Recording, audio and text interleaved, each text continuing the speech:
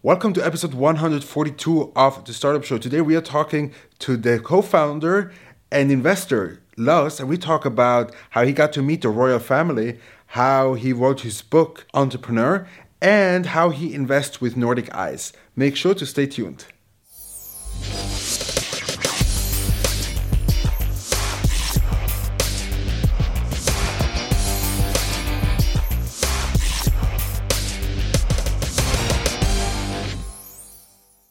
Welcome everybody to episode 142 of the Startup Show. Today we are here in Zug in the Crypto Valley, and I'm very excited to talk to an investor, a venture capitalist and author. Lars, welcome to the show. Thank you very much. Lars, it's such a pleasure to have you. As I saw when I did my research about you, you have a very, very broad background from author, speaker, but also venture capitalist. Maybe let's start. Give us a short introduction about yourself. I am an engineer and economist. I worked at the beginning of my career in marketing. Then I went into finance, became a chief corporate dealer for a big company. Then I did investment banking, hedge fund management, and then I started a number of tech companies, satellite communications, many different things. And now I'm not that young anymore. And then I have co-founded 2 years ago, a venture capital fund, which is the most fun thing I've ever done. Okay, before we get into this, a few interesting points about yourself. You have close connections to some royal families. Can you explain to us how that happened and how did that became fruitful relationships? Are you talking about the British or the Danish? Both of them. Okay, so now I don't know which stories you have heard, but I can tell you a story that I've never told anybody. Wow, okay, good. You heard it first here. But that was a royal British family. Prince Andrew moved into a chalet in Switzerland. We had a chalet close by. Then my wife, she thought it would be a good idea to invite them, some other friends for dinner. And then she said, we had a mutual friend, and they said, the one whose wife is Sarah, what is his name? We should ask them for dinner. The guy said, I can take care of that because I'm out with them tonight. And then he came back and said, yeah, they would like to come. And what the one she meant was the one who was in charge of marketing for Formula One. Okay. But the one he thought she meant was Prince Andrew. It was all arranged, and then suddenly there was a security guy on our door who said, yes, the prince is coming here tonight. So, which prince is coming here? So by mistake, we had invited Prince Andrew and his whole family and some of their friends for dinner. So that was a big surprise. It turned out that it was really, really cozy, and they stayed until 3 o'clock in the morning and so on. One of the funny things that I heard about you is that you refer to Verbier as Little Scandinavia. Now, as I would say, the first person on my show from the Nordics, Scandinavia area, maybe you can explain to us what you mean by this. Verbier was partly discovered by Swedish people. There was a big group of Swedish ski enthusiasts who were among the first movers back in the 70s and 80s. And today the audience in Verbier it's very much Swiss, some Italian, a lot of the city of London who can fly in quickly in the long weekends, and then Scandinavians. I come a lot in Verbier, so my co-founder of our venture capital fund, Peter. And what happens is that almost everybody we want to meet from Scandinavia, they turn up in Verbier during the season. Some of them have places there, many of them they just come several times. So we actually do a lot of ski meetings and get a lot of business meetings, get a lot of ideas in that way. We're outside of the business meetings. You don't have meeting rooms, you do it on the slopes.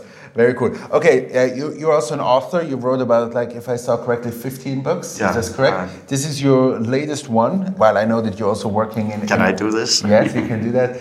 While I know that you also work in on other books already now. But give us the latest one, a short summary on why you wrote this and what's it about. I wrote this book because when I wanted to start a venture capital fund, I wanted to not only get clear in my mind about all the things I've learned about starting companies and investing in startups, but I also wanted to do a complete literature review to find out if there was anything I didn't know. So it was sort of my preparation to start a venture capital fund.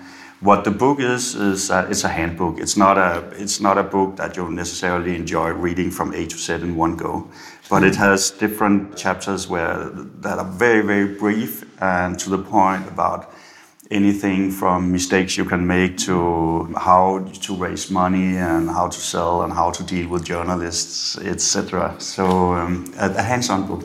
Yeah. Brief. Even though it's not that small, but every chapter is very, very condensed about a specific subject. Okay. By the way, it took us 4 months to convince Wiley that it should have colors inside, but we did.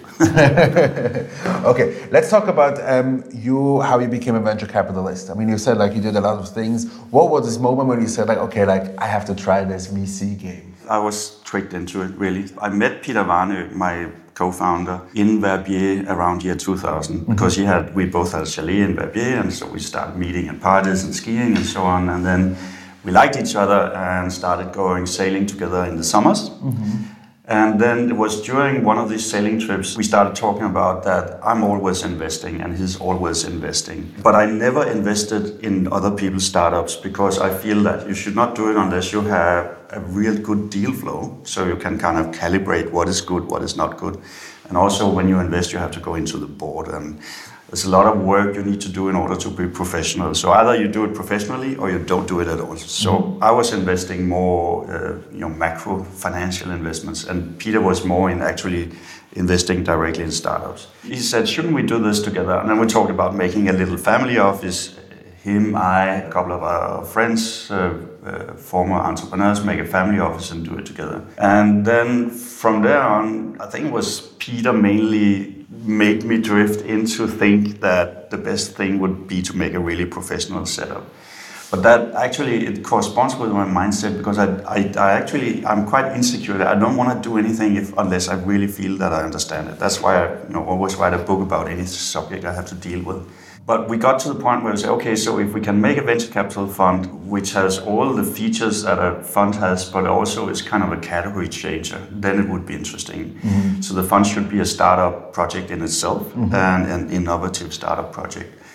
So the main idea we had was to be super founder friendly, so to help the founders run their business. And I had this so much on my mind because I had tried to raise money from different companies. Some of them were a pain in the neck. Most of them were quite nice.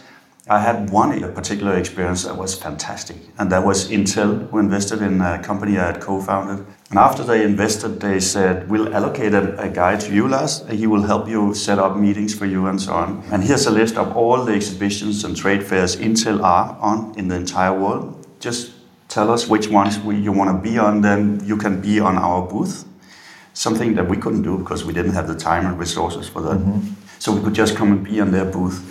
They said, you want to set up meetings? We can call and set up meetings for you. You think when you're a small startup, Intel sets up meetings for you is helpful. At one point they said, Lars, I don't think people can understand your technology. You should write a book. And I said, I don't have time to write a book. And then they said, we'll give you our head of development for Europe, and he will write the book with you. And in that way, they helped me so much, or us, the company, so much. So we wanted to make a venture capital fund that really, really helps the companies they invest in. This is what we've done. So before we go more into like what you specifically do, because there's a few interesting points about the VC, what kinds of companies are you looking for? We mainly define it by the stage. So we like early growth. We like to see that there's a product market fit, that there are some clients we can go out and interview. The clients really like the product. Apart from that, sector-wise, it's we call it tech and lifestyle. We don't do biotech, but we do any other technology. Not stuff that's very capital intensive. So we definitely prefer software from, say, nuclear power plant plants or something. So early growth, tech and lifestyle. Lifestyle is a bit unusual. Many funds don't do that, but we, for instance, invested in Tattoo, which is a website for people who want a tattoo. That's definitely lifestyle. They have 40 million unique visitors on their website. It's one of the most downloaded apps on the iPhone App Store, etc. So I want to talk about two specific things that I felt makes your VC very unique. Number one is the youth board that you have, and the other one is like you have like a selling crew, something like this. I don't remember the exact name. A sales accelerator. Sales accelerator. Right. I was looking for the name online, I couldn't find it. Explain to my audience what that exactly is. What is the youth board and what is the selling accelerator? Okay, so the youth board is an advisory board that we have that consists of young people, they're 18 to 21 years old typically, who have absolutely outstanding background. So elite students, for instance, one of our Danish youth board members, the highest grade you can have in high school in Denmark is 12. And he had 31 exams during high school and he got 12 every single time. The last time, because he has broken the Danish record, the last time Danish national television was filming when he came out and got his last 12. He said he was nervous when they were there. And his best friend who got 28 times 12 and founded 2 companies in high school. Very open to the world. For instance, these 2 guys are now traveling around the world. One of them has been in 60 countries. Some of them are very interested in politics because they're interested in society as a whole and technology as a whole and so on. And the reason that we did this was some experiences I've had with sometimes with my children. They say, "Dad, you shouldn't have done that, and I could have told you that." So, for instance, once I invested in a software company called Funcom because I thought that the new game would be an absolutely smashing hit, and it wasn't. And then my children said, "We could have told you." We could have told you that. What I mean is that when you are young, you see the world in a different way. And of course, when you're young and super gifted, you can bring something to the table. But let's say, what is the practicality? You get an interesting startup, you look at it, and then you send it over to your WhatsApp group, or how does it work? Yeah, we don't send them all of them, but in some of the startups, we want to hear their opinion. For instance, we invested in Bellabeat, which is smart jewelry that measures your pulse and sleep patterns and so on. We were unsure whether this was the company we should choose in that sector or there was a problem. So they came, each of them wrote an individual report, 2 to 5 pages, what they thought about the market and that company. Was super useful, and actually it confirmed our thesis, so invested in us. It's a great investment for us. The other thing is I invite them out.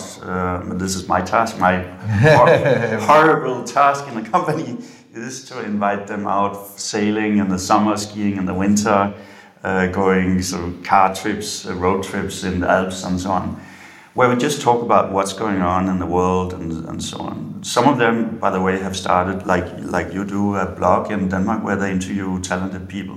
One of them recently sent us a fantastic case in Sweden that he knew through his friends.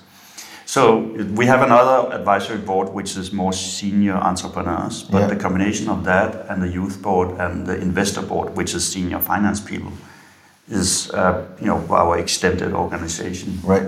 Now let's go to the other side, the selling accelerator. What were your thoughts there? Yeah, so whereas the youth board was my idea, the sales accelerator was really Peter's. It was a situation where we had invested in an American company called WebLife. It's a funny story, by the way, because WebLife, they had only 7 employees and no office. So you might ask, is that early growth? Actually, it was, because they did cybersecurity software and they had IBM Engine and Sony as clients. So we thought, how can you have those clients when you're 7 people who have no office? Your software must be fantastic. So we interviewed the clients and found out that they really liked the software. We invested. The problem was with 7 people, they didn't have any capacity at all to find clients outside of California where they were. And then Peter said, I know some salespeople in England that are used to work with freelancers. They have their own company. They take in different products. So we asked if they would sell WebLife, and they said yes, they would like to do that. And it was a great success. And then we thought, we have a winner here, because we need to have a sales company so we can always offer to the portfolio companies we invest in that we will help them selling. A bit like what I said with Intel. We want to go in and really take a burden off their daily life and do something for them. And sales is normally the biggest pain. Well, that's where the money comes in. Yeah. So we bought the majority of this sales company. Now it's called and renamed it Nordic Sales Accelerator, NISA. We want to build it out internationally. And the next thing we plan to do, but are not doing yet, is to also build up a web marketing capability. So that we can also help companies with that. Digital marketing and everything around that. Very cool. Let's talk about, like, when you look at the startup ecosystem, you probably see a lot of different companies. And again, I'm not a big fan of, like, say, numbers in terms of, okay, trends is because we have so many numbers in fintech and so many startups. But do you see any kinds of trends where we would say, like, okay, like in the next 10, 20 years, those are like the big sectors that will be growing a lot. First, just about how much we see. What we see is typical for a venture fund. We have probably had 1,200 cases in 2 years. Around 700 have gone into our database. Many of them we see immediately. It's not professional. It's not a growth company and so on. We have had around 25 where we have done term sheet and started due diligence. 14 we invested in, plus my partners on Dragon's Den, where he just made 5 more investments, so 19 with them. So we see all that's coming in, but we also try to understand what will happen in the future. That's why I wrote a book like Super Trends, for instance, about the future. I believe that there are some core technologies that will drive almost everything else. I think the IoT, Internet of Things, and big data and artificial intelligence is a very, very big combination, and they have to be seen in combination because they really lean against each other. Within biotech, as I said, we don't invest in biotech, but CRISPR-Cas9 is definitely a core technology. There's something going on in lifestyle that's very important. So you have the sharing economy, of course, that Uber, Airbnb, and so on, which I think will continue to evolve very much. Cybersecurity is very, very big. I've read a fantastic book about cybersecurity called The Future Crimes. It's a massive book, super well written, where you just go through all the kinds of cybercrime there is.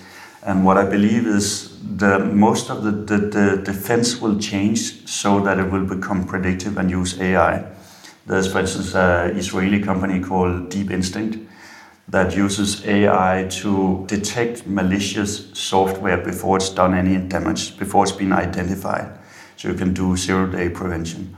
That is an area we find very, very interesting. In lifestyle, one thing that nobody talks about, but I personally believe very much in, is that we start using screens everywhere. Like if you go on Alibaba and you Google OLED screens, these thin plasma screens, they quote prices per square meter, and it's really, really cheap. It's so cheap that you can think, this is like wallpaper, it's cheap. So why not in the future have whole walls that are made of screens where you're not only showing movies, but you can also just have ambience. So you come in and then you want to have one wall slightly purple, or it looks like there's some lights on it. This table could be a screen. I've been on a restaurant in Switzerland where we actually got some food on iPads. You damp the light and you have iPads and the light is coming up from there and it matches the food. So I think this is a technology that people don't talk about, but I think could become very, very big. The other thing in lifestyle that I think is very interesting is when you merge different experiences into one. A good example is Cirque du Soleil, which is a theater, it's a sport events, it's a light show, it's circus. It's a circus, it's a restaurant, it's a concert at the same time. And I think that people more and more want to have complete combined experiences, and you will definitely see that in restaurants. I have some friends actually who are working on developing restaurants with these OLED screens. There are many areas that I think can be big. But let's say what do you think, will the economy have a kind of impact on the startup ecosystem? Big actually, and it's described here. So there's if you look at the return on venture capital, there's a very, very big vintage effect. So the whole sector return goes up and down a lot depending on where they start over the business cycles. So I think it's very important to be aware of that and to consider when will the next recession come. And for instance, when we look at the portfolio companies we have in Nordic, we calculated that if we merged them into one company, that would be a very odd company. But if we did, it would be profitable next year. And that's important to us because we think there's a high risk of a recession in 2020. And you don't want to go into a recession with the companies that are hugely capital hungry. You cannot stop investing because there comes a recession, but you can kind of plan for it and make sure that you don't need to capitalize in a big way during a recession. Right. Because that's painful. That's painful, yes, when the money dries out. Another thing that I think is very, very interesting is to buy secondaries. This is not something we do now, but might do in the future, to buy secondaries in a recession, because you can really get, 50 cents on the dollar shares in a recession. Right, great. I have a few questions that came directly from my audience that they want to know about you. Number one is they wanted to know how you think about luck as a factor of determining success in business. It's really funny that I get that question because I made a speech about luck for Boston Consulting Group 2 weeks ago. Okay. It was about luck and happiness. Funny enough, I've actually read a couple of books that are about the science of luck. It turns out some people are systematically lucky and some people are not lucky. And there are some scientists, they have simply asked, they put adverts in newspaper and said, do you consider yourself particularly lucky or unlucky in life? If so, we would like to have you for an experiment. Yeah. Then they invite them in, and one of the experiments, they say, you meet with an interviewer in a restaurant. Then they put candid cameras around, and the interviewer comes 20 minutes late, and then they study what happens. So it turns out the lucky people will start to talk with the people around. What are you doing? And blah, blah, blah. And the unlucky people, they sit and stare down in a newspaper. So luck is something that comes when you are out and about, when you are very active. Been another experiment where you give people a newspaper. It has 46 photos, and then they ask people to just go through it and then count how many photos there are.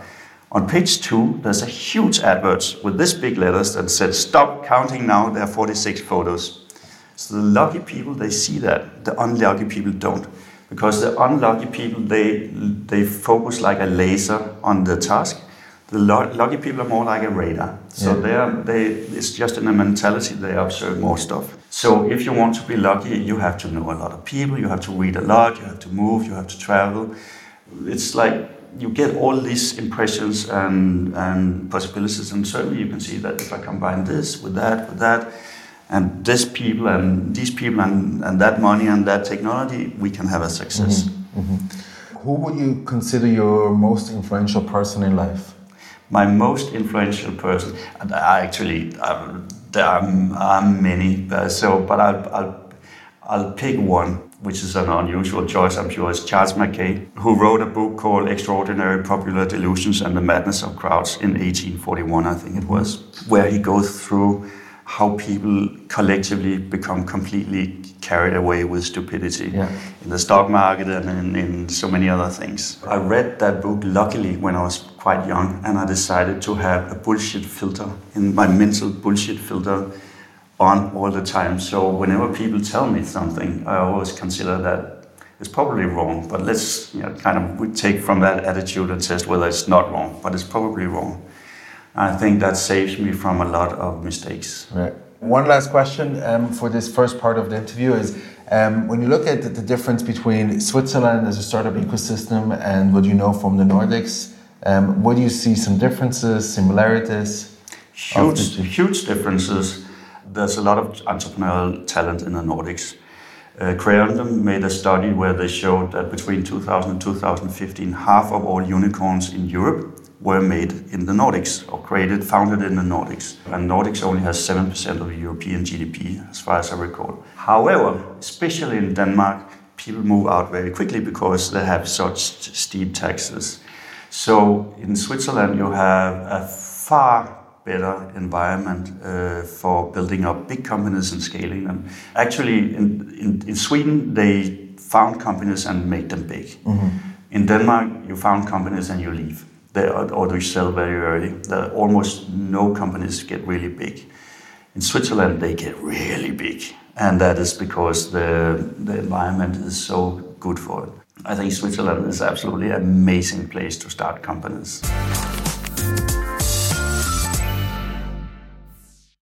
How do you achieve and maintain a balanced life? I don't believe in the traditional concept of work-life balance where you have to say so much work and so much life. What I believe in is to have a great life and then insert work whenever it fits. Yeah. So a good day for me is I work until 10, then I do fitness, skiing, training, something like that until lunch. Then I have lunch, then I have a siesta. And then I work until 8 o'clock in the evening, and then I have dinner with some good friends. And go to sleep around midnight. So in that way, I've had a full work day, some sport, and some social experiences. That's my ideal, and I actually do that very often. Okay. How do you keep focused? Well, I have a mentality thing that makes me able to focus very well. I need to clear all short-term issues out of the way, and then I shut down. Nobody can reach me, and for a while, and then I'm totally focused on one task. Fall a little bit behind with the email and so on, and then I get online again. How do you foster, let's say, a positive company culture within, let's say, the venture capital fund, but also within your portfolio company? It has to be fun. Work has to be fun. Since in our company we use WhatsApp. I hope that the public never sees what goes on there, because it's a mixture of business considerations and jokes and making fun of each other and so on. It's super informal. That's what happens inside the company. For our portfolio companies, we invite them for holiday. We go skiing with them, we go sailing with them. And that is very important. You get another kind of dialogue when you do that. When you have to define success in life, what is success in life for you? It has to be meaningful. I'm not thinking about saving the planet. I'm not really that kind of guy. My ambitions are smaller. I want to have my children have success. I want to have that I produce results that are of value to somebody. So I set myself goals that I think I can, with some difficulty, achieve. If I achieve that, then I'm there. When you look as an investor from a startup perspective, what do you recommend them to get an investor on board? Obviously, a good pitch deck and read my book. I don't even have to say good. Read my book is actually all about that. Okay, very good.